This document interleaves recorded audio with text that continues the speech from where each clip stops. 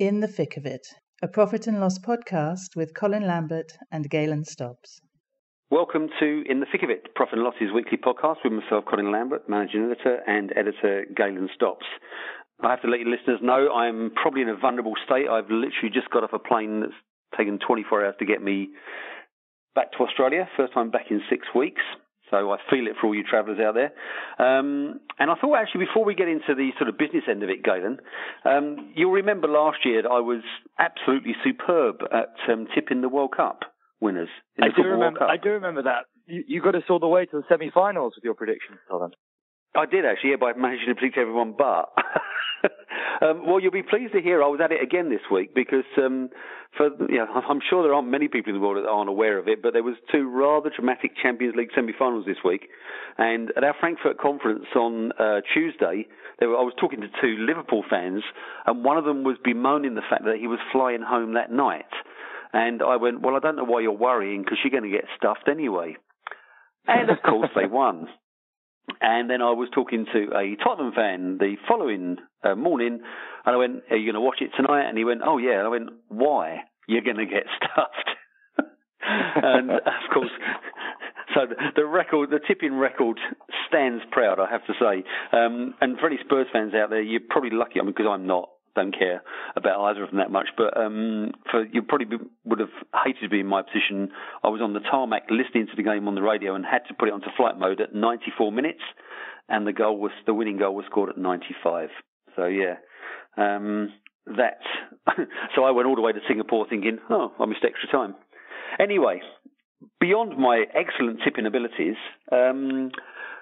Looking at things this week, and actually, I guess we can roll tipping into that as well, can't we? Because we could probably start off with a rather optimistic and buoyant, and may I say, sarky tweet that I saw from you this week, Galen, around CTA volumes.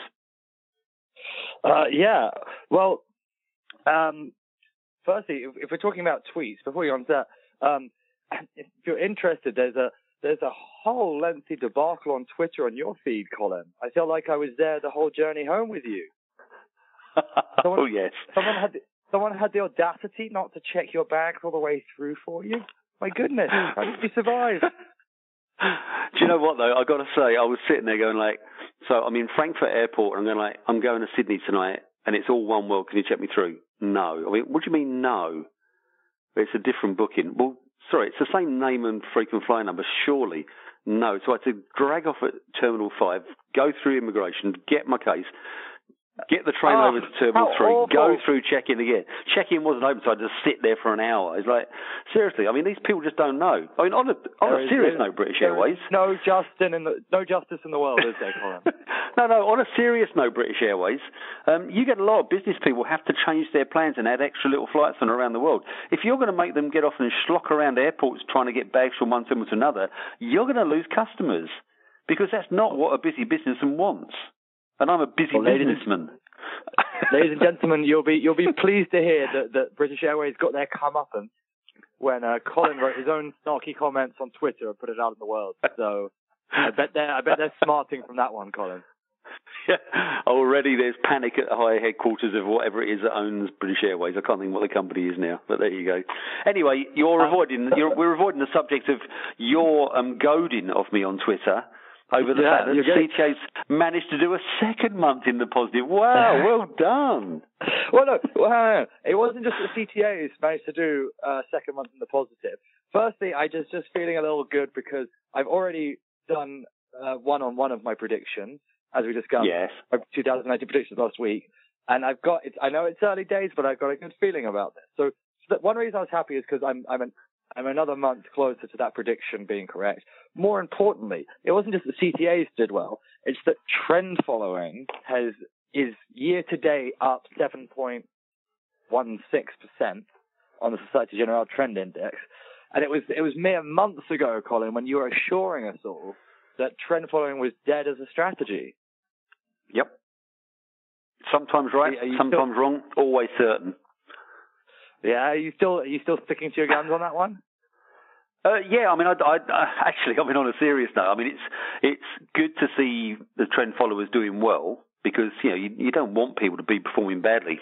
I still think there is a challenge for the trend follower in the fact that we live in sort of mean reverting times, and the machines are kind of taking over. And I think there's also the problem that with the market, a lot of time trend followers, they like the trend to develop, and I still have concerns that they don't develop in modern foreign exchange markets in particular, and probably in several other markets, because we're pricing at X, an event happens or a new input to the price comes, and within 20 milliseconds we're pricing at Y, and that could be 50, 60 points away, which is a reasonable amount, and there's no price points in between. So can you call it a trend? It's just a price adjustment, and there's no opportunity for anyone to really jump on that sort of trend, he says. So I don't think you call it a trend. That's the whole skill of trend following, isn't it? Is I hear people, like someone commented on one of the things about them being cheap, but I mean it's a little bit more nuanced than that, right? Because it is that's always absolutely the question, right? What? How do you define a trend? What signals that it started, and what signals that it ended? That's the difference between profit and loss, between winning and losing, between making money or not.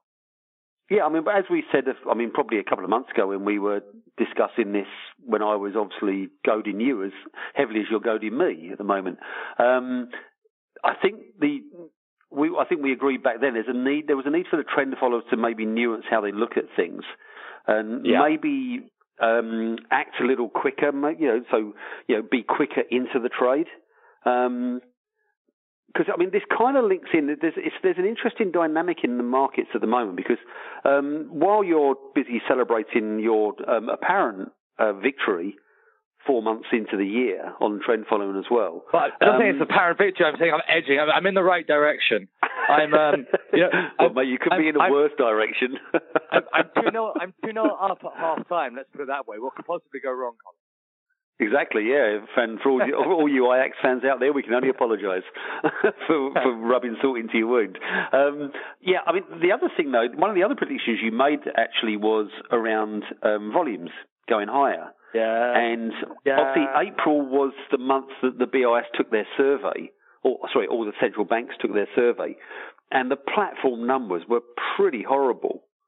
Refinitiv had the lowest ADV in spot since it started reporting as Thomson Reuters in 2009.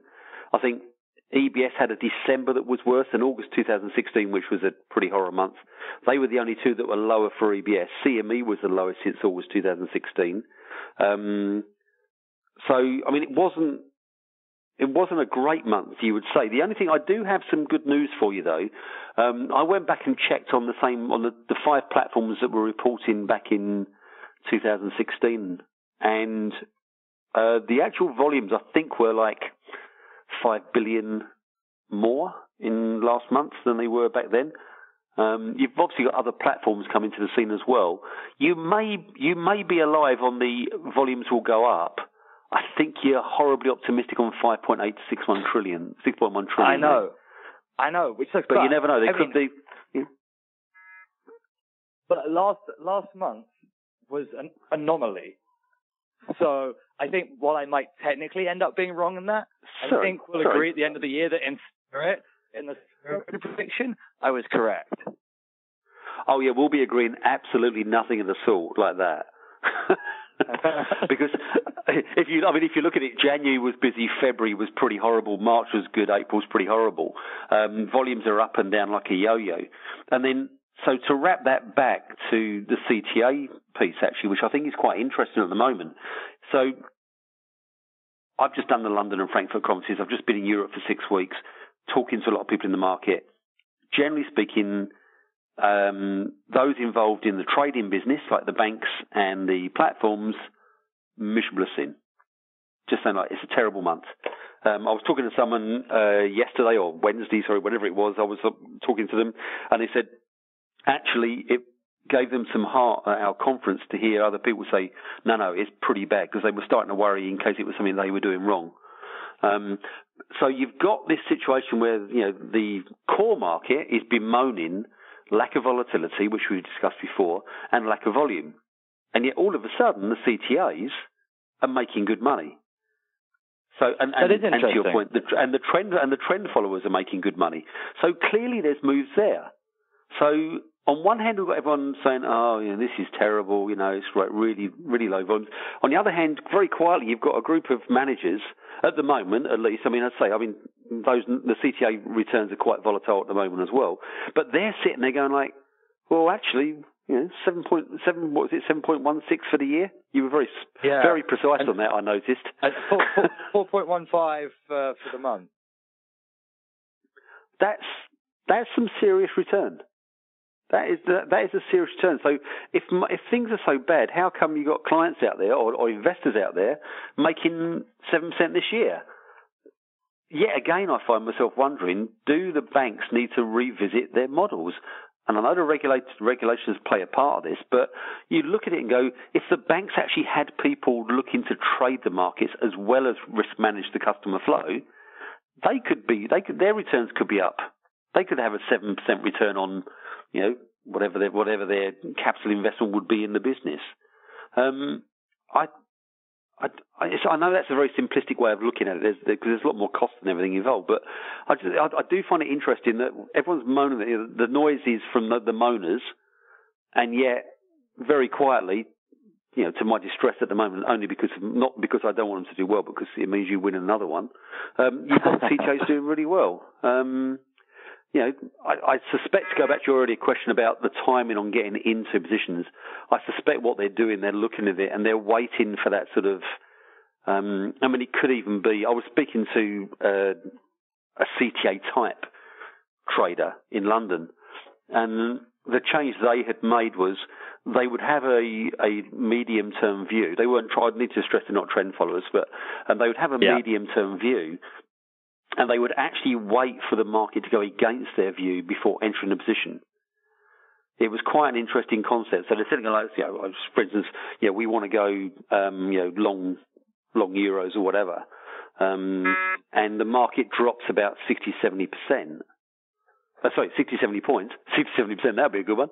60-70 points, and they'll do a quick, sanity check. Has anything important happened to change our medium-term view? And if it hasn't, that's their opportunity to go in, because again, they look for that mean reversion. But if they can take advantage of that and pick up half the mean reversion, then all of a sudden, they're into a better state of mind around their position. So it could be that what you've got is you've got more of these CTAs accurately predicting the market. The other thing I think you could say is also, are these markets a little bit range bound? And if they are, then there's money to be made in range bound markets. It's just a question of identifying the range. If you look at cable, I haven't looked at a market for like 36 hours, but if you look at cable for the last 6 months, it's probably been a sell at above 132 and a buy below 130. If you can do that a few dozen times, and you have had the opportunity to do that, there's money to be made. So maybe that's what these CTAs are doing, and good on them. And I think rather than complain about it, some of the market makers and LPs could maybe look at their models and go, well, can we incorporate a bit more risk into our business? I don't know. It's an interesting one. In the meantime, of course, we sit there and you get the upper hand for the moment. And I hope I sound as delighted as I feel about that. So do you think that all the non-bank market makers who all assure us they're taking so much risk had a good month then? That's hard to tell, to be honest, but my instinct is, talking to sources of these firms, is they don't have anything like a bad month. I think we need to make that clear. That I don't think a lot of these firms, a bad month is, only 70% of the norm P&L. Okay. Oh, sorry, P. But my sense is, talking to some of these firms, is, volumes have been a bit lower. Because their idea of taking risk, and frankly those of the banks, and again, this is another thing where the banks and non-bank firms have kind of converged into one. Their idea of taking risk is still measured largely in the seconds and maybe the minutes, whereas I think the CTAs have taken advantage of these markets by taking risk and holding positions in the hours and probably days. And it's in a way, it was the way it used to be. You had the interbank market, and they would sit there and trade around, and most interbank traders would be looking for, a few pips here, a few pips there. But generally speaking, the good traders were also sitting there, okay, I've got a core position on here, and I think this is going to happen. I'll just trade around that. You don't know because these firms Virtue publish their numbers. They have to, but and I don't think Virtue are the biggest non-bank shop by far out there anymore. So it's difficult to know because there's a level of opaqueness around how these firms perform. But my sense is they did okay, but I don't think they'll look back on April 2019 as a stellar month. Is how I'd put it. Yeah. And in that case, they'll be in the same place as the banks. And then, as you already mentioned, you've been traveling all over a whole bunch, especially to go to our London and Frankfurt conferences. So, unfortunately, I couldn't be there, but perhaps still under house arrest, mate. Still under house arrest, unfortunately. But I wanted to kind of hear some of your perhaps your kind of takeaways or your kind of interesting or noteworthy kind of moments from those two events. Yeah. I guess away from the events, because I actually spent, I thought I hadn't done enough damage to my liver, so I spent the weekend before Frankfurt conference in Munich, because nothing bad ever happens in Munich. But what was surprising to me in both Munich and Frankfurt, and I did interact with quite a lot of Germans, a couple of parties here and dinners here and so on, I could not find a German that thought Brexit would happen. Really? Yeah, and I was going and I was looking at is this over optimism, or is this actually, the view of someone who's one stage removed? I mean, I kind of consider myself being down here in Sydney 2 stages removed, but they're 1 stage removed, obviously. But I still kind of thought to myself, I asked them why they thought so, and they went, they'll realise, the futility. They haven't got the backing of the country anymore. People don't want it. I'm going I think there's a little bit of wishful thinking there, because to my mind, having spent 4 or 5 weeks in the UK, I kind of look at it and think, well, I think it's just sleepwalking towards this October deadline, the way they were sleepwalking towards the March deadline. And this again will come down to a question of whether the EU is willing to kick the can further down the street. But I did find it really interesting. I mean, obviously, I tend to mix with people of strong views.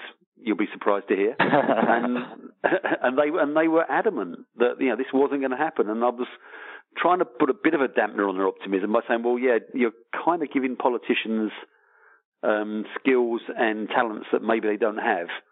So that was my first observation.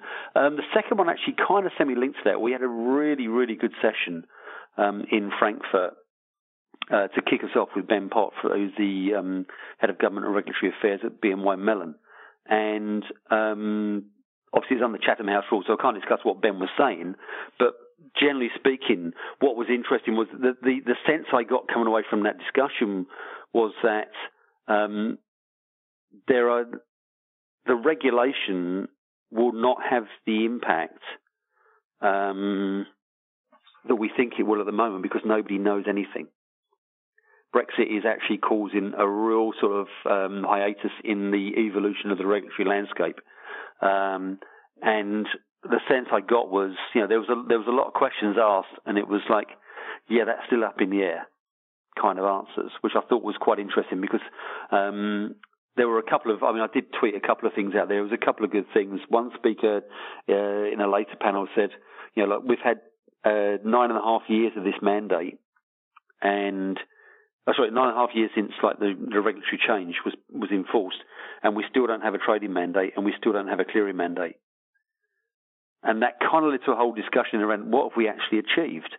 And I think, again, to that back to Brexit, the sense was that the Brexit is another handbrake on the evolution of regulation, because people say, well, what are we going to do?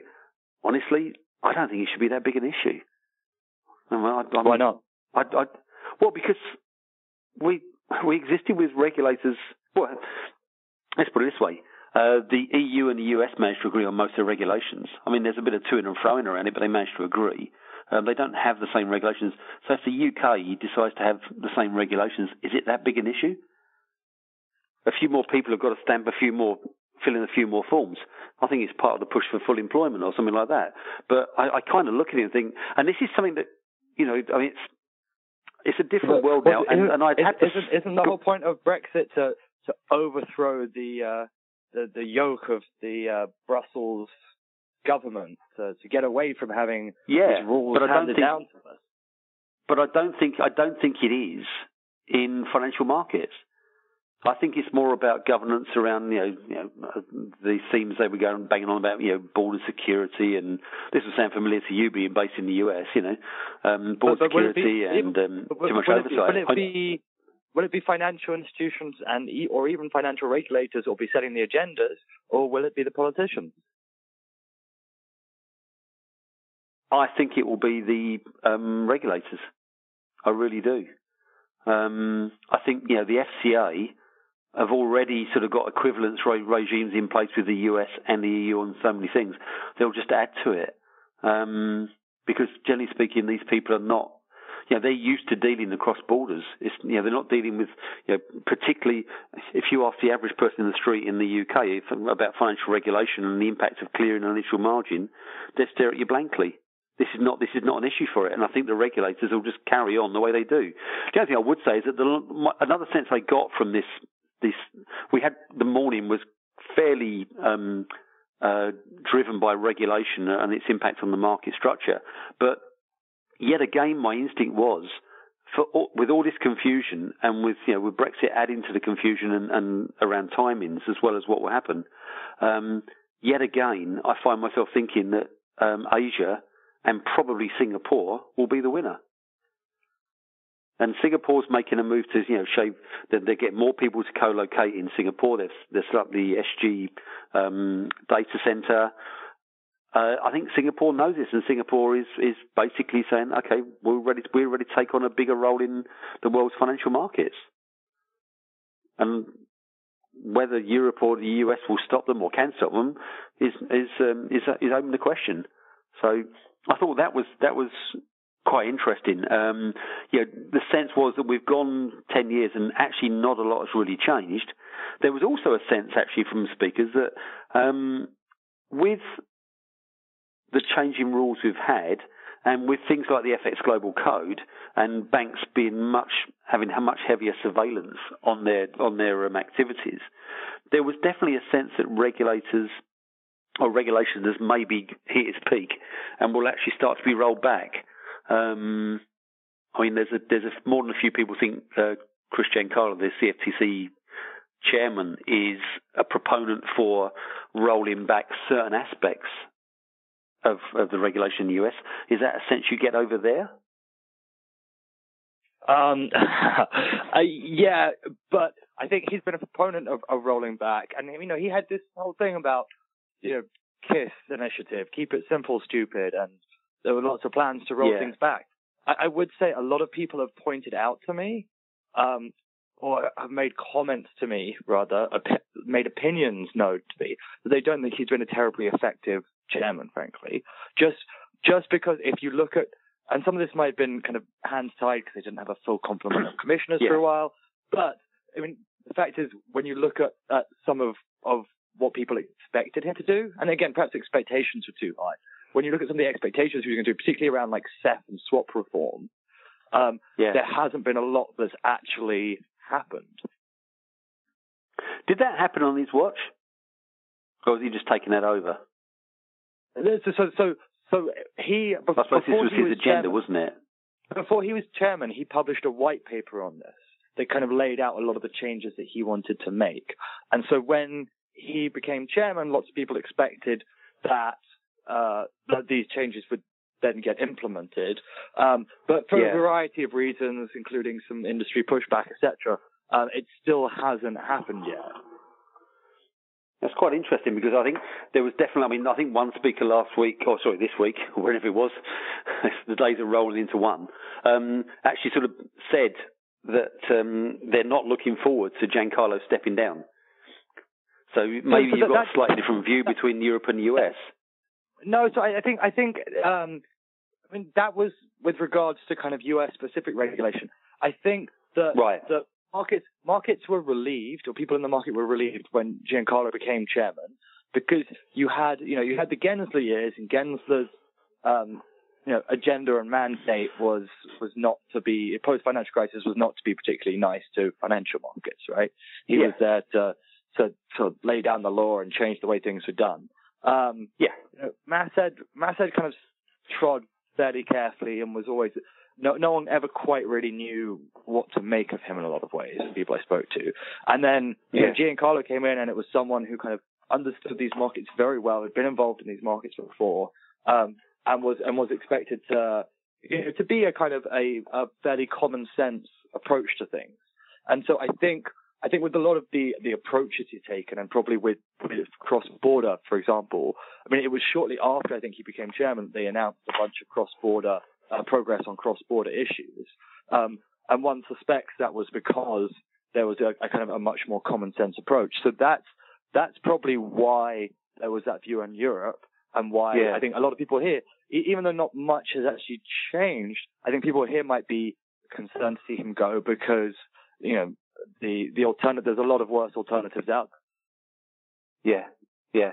Well, I suppose that's the same for everything, isn't it? I mean, it's, we were looking, there was a big thing in the UK when they advertised for the job of Bank of England governor. And it's a pity you didn't get your green card a bit earlier, actually, because otherwise you could have applied. $480,000 a year. I know it's a small pay cut for what P&L pays you, but it's pretty good. It's not bad. I think it's a kudos. But yeah, I mean, I think, but you looked at the candidates there, and like the roundup was, generally speaking, they're all good people, but every one of them had one concern around their ability to take on the role. And it's, let's face it, whoever takes on the CFTC is going to be stepping into a fairly volatile political environment. I think I'll put that in the most delicate way I could. And actually a rather interesting regulatory environment. So, it will be an important appointment. I guess the other thing, just to sort of finish off on the conferences, the other thing that really struck me was we had two panels in London and Frankfurt around FX swaps. Now, I'm a little bit distressed because I think every year for the last 4 years I've predicted more automation in FX swaps as one of my crystal ball predictions, and this year I haven't, which is, in other words, what's going to happen. I did get the sense that there was more appetite for automation in FX swaps. In London, we heard of several initiatives. I think the problem was actually there are maybe too many initiatives. People are looking at, I guess, like FX Link at CME and going, yeah, great, you can roll your risk off the balance sheet into a less capital-intensive contract around fixed dates. And then you had SGX talking about their flex futures, where you can just trade a future to any date if you can find the liquidity provider. We had the clearing, and then the clearing, but there's not a massive push for clearing. And then, as you wrote about 2 weeks ago, just over, you've got 360T really being the first platform to break cover and say, look, we're ready to go with a limit order book. And it was interesting actually because on both sessions, the speaker from 360T, Simon Jones, was quite keen to stress it's not a central limit order book, it's a limit order book. And there's subtle differences between the two, which I think he goes into in your article anyway. My overall takeaway was though that I'm still not sure there's the will to push forward and push through reform of the FX swaps market and greater automations. It just reminds me of everyone sort of running around going, we've got great ideas, but no one's gathering critical mass. And that kind of bothered me a little bit. And then it was reinforced by a point made by one of our speakers in Frankfurt who made the excellent point and said, what you need to understand about the FX swaps market is for clients, it's not broken. It doesn't need fixing. They have all the liquidity they need in whatever date they need, in whatever currency pair they need. So what we're trying to fix here is actually something for the interbank. The interdealer market. And frankly, at the moment, within the banks, it's still the case that you're like, so this isn't client facing. Why would we want to spend money on this? And that kind of left me thinking, actually, maybe this will take longer than we actually thought to get this thing done. I think the key will be the success or otherwise of 360T's initiative. I also hear that, as we said a few weeks ago, there's 3 or 4 other players ready to come piling through the door. Obviously, Refinitiv already has a solution, and I guess it's interesting that 360T have launched their version ahead of what most people expect to be a merger of or takeover of the firm. I guess that was my other key takeaway was from the conference was that the FX there is a desire to reform the FX swap market, but there's no consensus on how we're going to do it, and there's potentially a lack of appetite to do it on the part of the banks because what they're actually doing is providing something for themselves. If you held a gun to my head, I would say that in 2 years' time we will see a radically different FX swaps market. But I don't think it will be in the coming year the way we maybe thought it would have been. So, one for the 2021 predictions, Colin. So I'm all over it, mate. I'm already writing it. Frankly, you should just give me 10 out of 10 for everyone I'm going to write for 2021. Right, well, that's us for this week. I'm going to go and lie down in a darkened room and actually enjoy laying in my own bed for the first time in 6 weeks. And I realise that's not an image that any of you wanted to end this podcast with, but I apologise for that. Actually, what I might do is try and find the highlights of the Champions League so I can catch up on what I missed all week to have been in the wrong place at the wrong time. Thanks very much for listening. We'll be back next week. Feedback, as always, very welcome. And thanks again. Speak soon.